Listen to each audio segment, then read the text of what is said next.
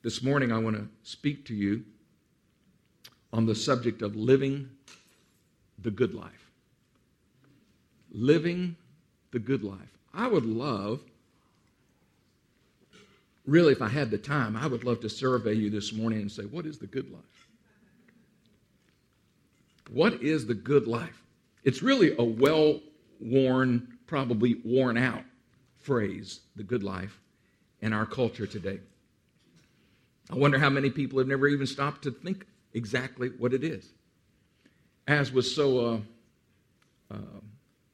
persuasively commented on by Mr. Newton, today, from the standpoint of most people who are in this country, who are, even whether they're football fans or not, today is all about the Super Bowl, as you know.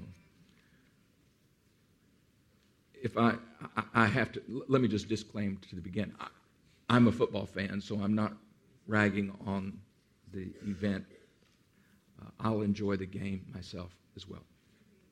And I usually am very careful about using certain sports illustrations because typically there's always someone who says, I hate football illustrations, and so I will avoid them. But today, I have an excuse. All right? So I'll use that a little bit. But here's what I was thinking. Tonight's Super Bowl actually may be best remembered. I don't know what's going to happen, but it may actually be best remembered for its commercials rather than the game. Now, I'm not sure what that says, but what I do know is that in today's culture, the good life is equated with a lot of different things. Beer commercials tonight are going to tout that the good life is buying their beer and consuming as much as you can. Miller even calls their beer the high life. I'm sure the difference between good and high, but anyway, you can go. Fashion models are going to suggest that wearing designer clothes are going to make the difference in making the good life possible for you. Even automobile insurance companies will try to conclude that if you buy their insurance product, it will introduce you to the good life. Even wearing a certain kind of underwear made out of a certain kind of fabric is supposed to produce the good life. I haven't quite understood all those yet. But that's what is being sold. Everyone seems to have their version of what living the good life is all about. I believe there's a lot of confusion about the good life. And I believe the reason that many people conclude what the good life is and run towards it is because they're ignorant of the truth. For some people, the good life, there's several different confusions. I'm just going to mention to you three very quickly. For some people, they confuse the good life as looking good. That's what they think the good life is. Oh, the good life is all about how you dress, how you look, how much makeup you use, all of the things that we do for our appearance. People in our country in particular, and the Western culture as a whole, are preoccupied with appearance. Could anybody agree with that? I said we're preoccupied with appearance, as if that's all that really matters in life. In the United States, our culture idolizes beauty, puts a premium on being attractive. Advertisers capitalize on this, knowing the promise of looking good will cause us to spend billions of dollars on beauty products, tanning salons, plastic surgery, fat suction, custom color coordination, and the latest styles in clothing. Other people confuse the good life with feeling good. Some people, it's all about looking good. Other people say, oh no, it's about feeling good. Do whatever you want to do as long as you can feel good doing it. Their goal is the minimization of pain. They want to maximize pleasure, minimize pain, and they'll use whatever it takes to achieve it. For some, it's hot tubs. For some, it's Disney World. For some, it's cocaine. For some, it's virtual reality. For some, it's video games. Whatever.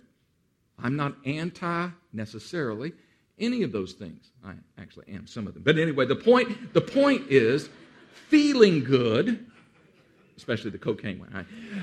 Feeling good, just trying to clarify.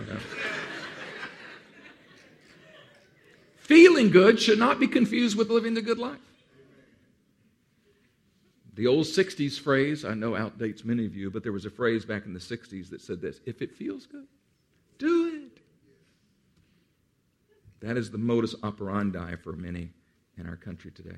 For others, the good life is confused with having the goods. That's what the good life is equated to. You have the goods. That's another confusion. Many people's chief ambition is to collect as much stuff as they can. That's the goal of life. Just get as much stuff as you can. They make as much as they can financially, and they spend it as fast as they can get it, because there's nothing like a shaky economy to remind us that the good life cannot be purchased. Living the real good life is not about having the goods. There's nothing wrong with having good things. There's nothing wrong with having money. The question is, does it have us? That is the issue. So, in fact, none of these things that I just mentioned to you will ultimately satisfy. No matter what you do, you cannot stop the aging process. I know that's a revelation to some of you this morning, but I'm just here to declare it to you. No matter what you try, you will not stop the aging process. Number 2, pleasure and fulfillment are actually byproducts of the good life, not the goal of it. The greatest things in life are not things. So, obviously, my introduction begs the question, well, then what is the good life? What is the good life? I believe it is the personal fulfillment and joy that comes from living for Jesus Christ and becoming a godly person. I would actually like to equate living the good life with being godly. Oops, not sure how popular that is. I'm going to let someone help me this morning by reading the passage of Scripture. Patricia, do you mind reading for me? You have such a good reading voice. Jezreel will find the Scripture for you. I'm going to let Patricia stand up and read it. It's a powerful few verses and found in 1 Timothy chapter 6, verses 11 through 14. And as she prepares to read it, I want you to notice what it is describing. It's describing the life of the man or woman of God. All right? So this is the Apostle Paul. He's actually instructing young Pastor Timothy, and I want to connect the dots from this to living the good life, beginning in verse 11 through verse 14. But you, O man of God, flee these things and pursue righteousness, godliness, faith, love, patience, gentleness. Fight the good fight of faith. Lay hold on eternal life, to which you were also called and have confessed the good confession in the presence of many witnesses. I urge you in the sight of God, who gives life to you. I urge you in the sight of God, who gives life to all things, and before Christ Jesus, who witnessed the good confession before Pontius Pilate, that you keep this commandment without spot, blameless, until our Lord Jesus Christ appears. Thank you so much, Patricia. Did you hear what these verses speak to? They speak to insights that we need to glean and gain in order to live the good life. Jesus said, John chapter 10 and verse 7, I have come that you might have what? Life, and life more abundantly. My friend, that is the good life. That is the good life. Now, may I offer to you, taken here from 1 Timothy, some suggestions, insights that would help us all to live the good life. I'm going to offer to you 3 this morning. Number 1, know what to flee from. Know what to flee from. Right there in verse 11, Paul tells this spiritual leader and his flock, learn to flee from certain things. Flee from these things. Now, the word flee is an amazing word in the original language of the New Testament. It's actually the Greek word fuego, which is the same word that we actually kind of translate from as a derivative of this word, fugitive.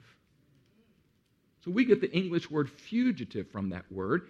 So what would that suggest? The idea of fleeing, as it is translated in most versions, but the word means to run, to flee, to run as if you're running from a wild animal.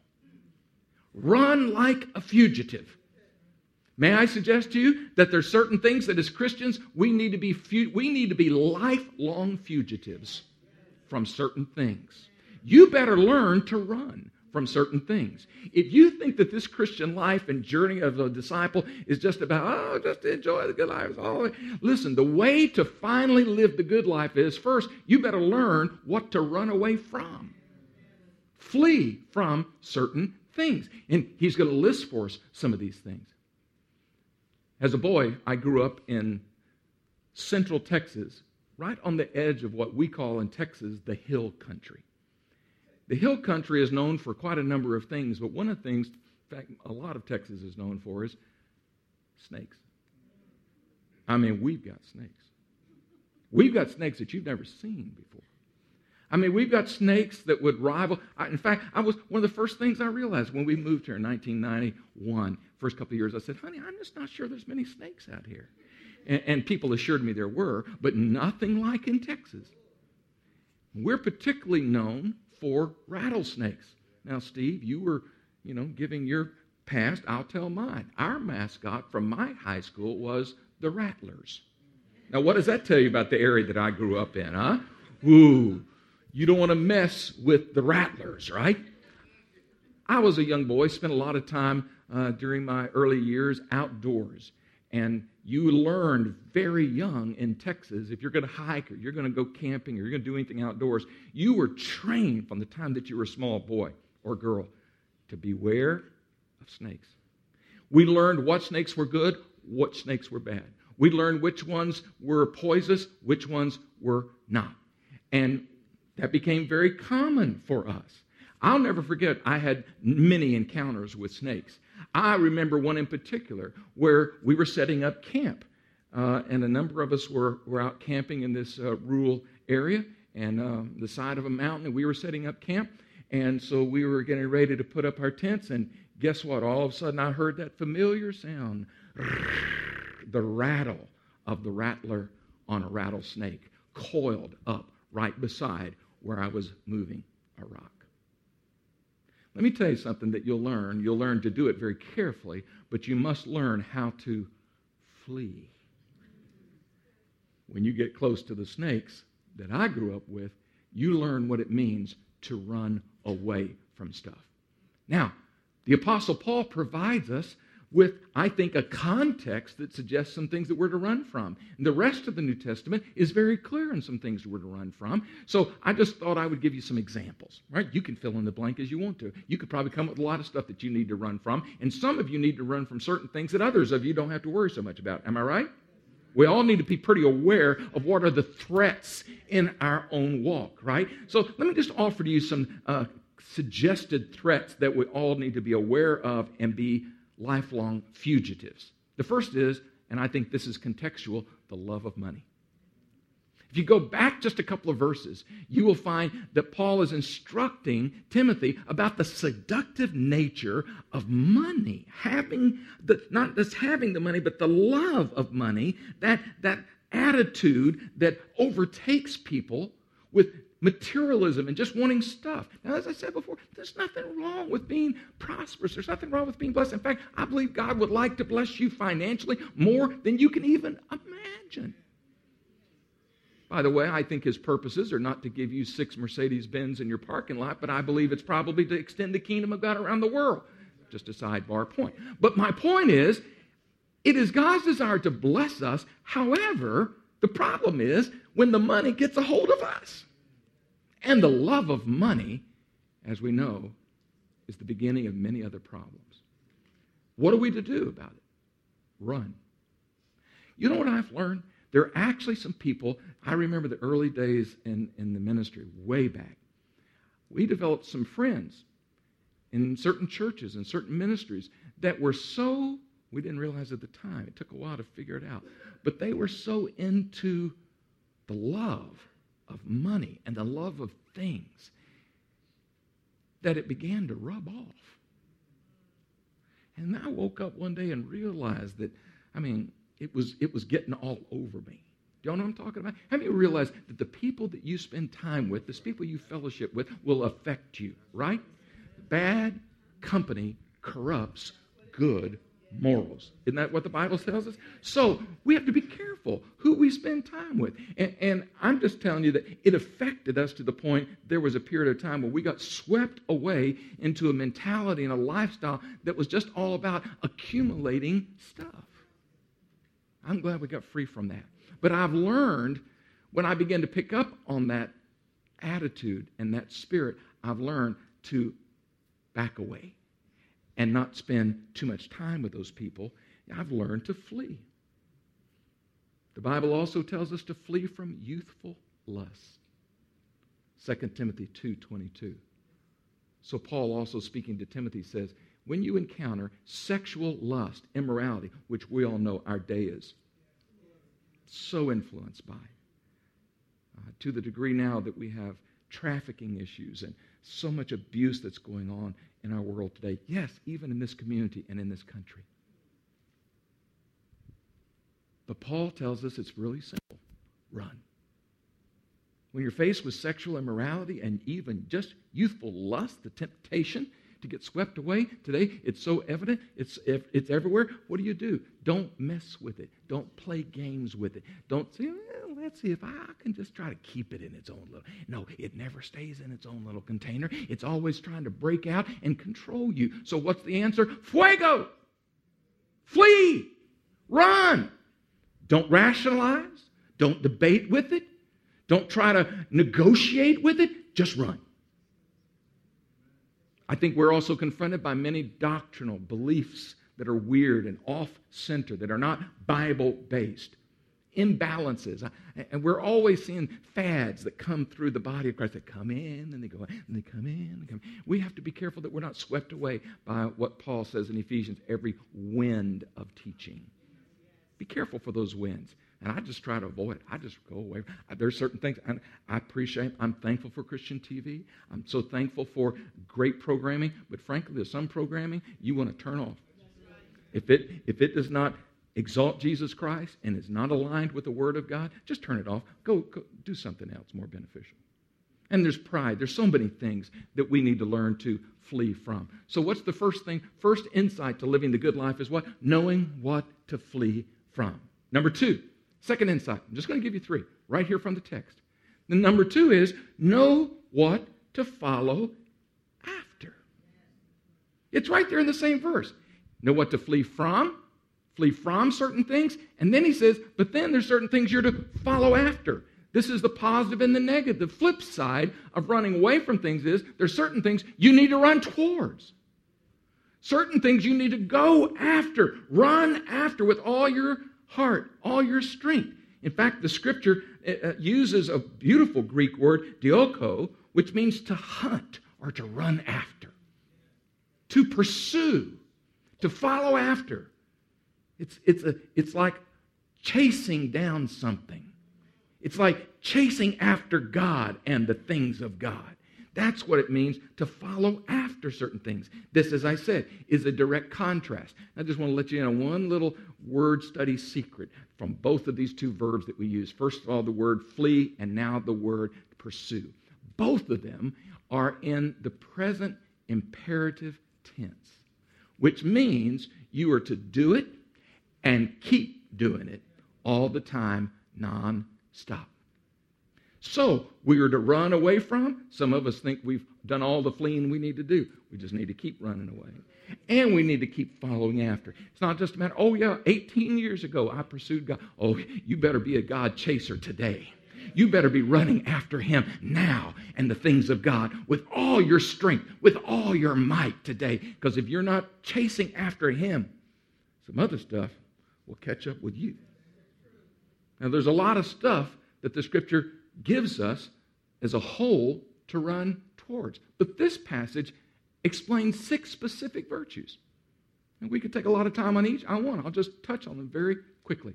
6 virtues that this passage lists for us. Here they are. He says, follow what? Pursue what? Righteousness, godliness, faith, love, perseverance, and gentleness. What a list. These are all wonderful virtues. Many of them explained in other places in the Bible. Let me just quickly explain, and most of them are self-explanatory. What does righteousness mean here? The word righteousness means a life of integrity. There's different words translated righteousness in the New Testament, but this one suggests a personal integrity, living right from the inside out, living right. We're to follow after that. Also, we're to follow after godliness. What does godliness mean? It literally means God-centeredness. God-centeredness. Is God at the center of your life, your existence? Does He make everything else make sense to you? If your life is not centered and balanced and aligned with Him at the middle, you could be off just a few degrees and end up in tragedy for your life. Run after godliness. 3 is faith. The word there is pistis in the Greek language. It simply means a belief and a trust, wholehearted trust, confidence in God and His Word. What should we ought to be running after pursuing faith. We ought to be also pursuing love. No one's going to argue with that, right? Love never fails. Love covers a multitude of sins. We ought to be trying to grow and develop our love for God, our love for ourselves, our love for others, our love for our spouses, love for our families. Love would solve a lot of problems in our world. We need to grow in love.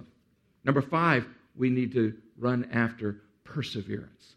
The word here is the word hupomene, which means to bear up under heavy loads.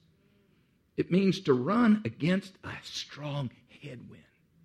Resistance. It's suggesting there's always resistance. And if you ever discovered there's resistance if you're trying to please God, trying to run after Him, there's always resistance, isn't there? So what we need to learn is we have to bear up, have that virtue, the quality that bears up under the load, runs against the resistance. It's a quality and a virtue that we can develop by letting the Spirit of God be in control in our life. And finally is gentleness. Some translations will use the word meekness here. It literally means the lack of harshness. Have you ever met someone that's abrasive? I think the Bible is challenging us here. Pursue and run after a kind of a life and a virtue that's not abrasive. It's not harsh. And we don't have to be harsh with people. Next time you go through a coffee shop or a grocery store or market or a fast food place, whatever it is, try not to be harsh. Don't be abrasive with people. Next time your neighbor's outside, don't be harsh with them. Let's demonstrate the gentleness. When the Spirit of God is totally in control of our life, we'll be gentle. Now, by the way, gentleness does not mean weakness. It does not mean being passive.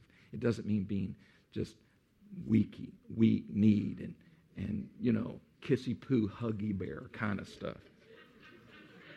Doesn't mean that. But it does mean a strength under discipline, which results in the lack of harshness. Wow, there's a lot of stuff to follow after, isn't there? Yeah. And by the way, it's inferred in the verses here, none of this stuff happens without personal intentionality and effort. Run away, pursue. You see the effort involved? That's our part. Let me wrap up with the third insight. That is number 3. We need to know what to fight for. The passage starts by saying, flee from, follow after. Then he shifts and tells us in verse 4, we need to fight. Well, that's interesting. Now we're running away from things. We're pursuing certain things. Now it talks about being in a fight. In verse 12, it says, fight the good fight of faith. Now, once again, knowing the language is really helpful here. The word fight is, in the Greek, agon, which we get our English word agonizing. agony from. It suggests an intense wrestling, the kind of intensity that you'll see tonight in the Super Bowl. Maybe. It's the idea of not just a wrestling match, but one that is really intense. When my boys were 2 and 3 and 4 and 5 years old, we used to have wrestling matches, and I'd have to hold back. That's not what this is describing. There's no hold back in this kind of fight it's describing. We're to fight the good fight of faith. Have you ever wondered why Scripture tells us it's a good fight? Have you ever wondered why the adjective is there? It's a good fight. Because it's a fight that Jesus has promised us ultimate victory. Wouldn't you agree? It's always a good fight if you're on the winning side. Huh? It's a good battle if you already know you're going to win. Guess what? I've read the end of the book. And if you read the end of the book, we know what happens, don't we? We know that Jesus is the victor. Isn't that right? Now, here we're told to fight. The Bible tells us in other passages that we're living the kind of life that we're to live as Christians, that it's a battle. Ephesians 6:12 says, we're not battling with flesh. It's not me fighting with Stuart about something or you arm wrestling someone to see who gets to be the lead usher next week. It's not all about that. It's about a spiritual battle that's going on. It's a battle that we're living in. I think it makes a lot of sense why he threw this in right after talking about running from, following after. It's a fight. Now, there are certain battlegrounds, and time won't allow to really delineate much, but I'll just mention them very quickly to you. There's 3 battlegrounds, I think, as Christians that we're engaged in. As we said, there's this battle going on. Where are my battlegrounds? Did I not put them up there? Okay, let me give them to you. There's 3 battlegrounds for you. You ready for this? Number 1, battle with the flesh. Number 2, a battle with the world. The cosmos, the world system, the culture. Do y'all know we're in a battle? Number 3 is battling with the devil, Satan himself. We're in a battlefield with the flesh, the old man. We're in a battlefield with the culture, with the world system, and we're in a battle against the devil. Those are 3 different battlefields. Ed Silvoso once said, in active warfare, the most critical information is this. It's what you don't know.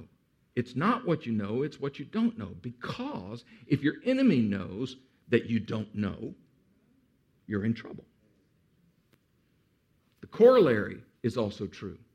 It is fatal to step into a war zone ignorant or unaware. The worst mistake you can make in war is to not know what or where the battleground is. If you don't know where the battleground is located, and you're just walking around like you're not on time, you can be in trouble very quickly. The Bible tells us that we're to fight the good fight of faith. Listen to me carefully, Christians. You are engaged in a warfare. Jesus has promised you victory, but you have got to fight it the way he's instructed you to fight it. You've got to wear his armor. You've got to wear and use the weapons that he's given to you. There are times, honestly, where we simply have to stand our ground. It's a fight. Just don't quit. Even if it looks like you're going to go down for the count. Just never quit. God will cause you to be victorious. If you'll just believe his word, refuse to give up, this is a battle. It's true in all 3 battlefields. Stay in the fight of faith. Even if the devil may take you by surprise and maybe you lose a couple of rounds, the game's not over. Don't give up. Don't throw the towel in. Some of you have gotten frustrated lately in your Christian race. Don't get frustrated. Don't give up. Just because the devil maybe gets in a couple of good licks, maybe a right cross, maybe a left hook, you may be staggering a little bit. You may feel like you're bouncing off the ropes. I'm here to tell you today, that does not mean he has won the whole fight. Until the final bell has sounded, until the final seconds are off the clock. I'll use a Super Bowl analogy. A couple of weeks ago, Mr. Newton's favorite Seahawks were playing Mr. Pilon's team, the Green Bay Packers, I'm sorry to bring up personalities, but it's life, right? They were playing in the NFC Championship game, for some of you who don't know, and I'll just tell you a brief snapshot of the game. The game, anybody who has any sense would have said the game, by the beginning of the fourth quarter, the game was over. Over, done with. Who winning? Who was winning? Packers had it under control. I said, I'm not going to waste any time watching the rest of this. But that was a mistake, because by the end of the game, there was a team, the Seattle Seahawks, who were absolutely determined to not give in. They just kept on fighting. Now, I didn't have a dog in that hunt myself, but the point being, I was so impressed by the commitment to stay in the hunt and to never yield or give up. And I said to myself, wow, the Packers really deserve to win that game, but the Seattle Seahawks are in the Super Bowl tonight because they knew what and how to fight. Saints, can I review what I've mentioned to you here today? That is these three insights. This will help you to live the good life. Number one, know what to flee from. Number two, know what to follow after. Number three, know what to fight for. God desires that you and I enjoy the fullness of abundant life through Jesus.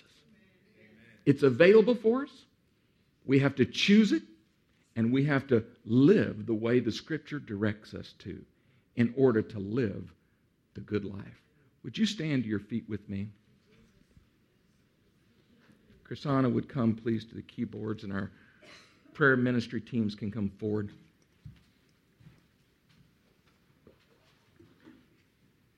This morning, if you are here and you've chosen before now to live the good life that's following after God with all your heart, all your mind, all your strength, you've made the right choice. There may be some of you here today that have never made a quality, total, all-in decision to live the good life, which is equal to living a godly life. This morning, if you're here and you want to make that decision, I'm just going to ask that you take advantage of the fact that we have prayer teams on either side of the platform this morning that are available for you to simply go to and let them pray with you. Or if you just have a spiritual need in your life, maybe you've been in that fight and you say, whew, I'm going to pray for you in just a second. Maybe you just need some more focused, concentrated prayer. Let one of these prayer teams pray with you, pray for you today. Let God have his way. Don't run. Some of you are here today. I felt this in prayer early this morning. Some of you are here running away from God. Don't run away from him. Run to him. Chase after him with all your might and all your strength. Would you let me just pray with you right now? Again, take advantage of the prayer ministry that's available following the service. I just want to pray for you right now.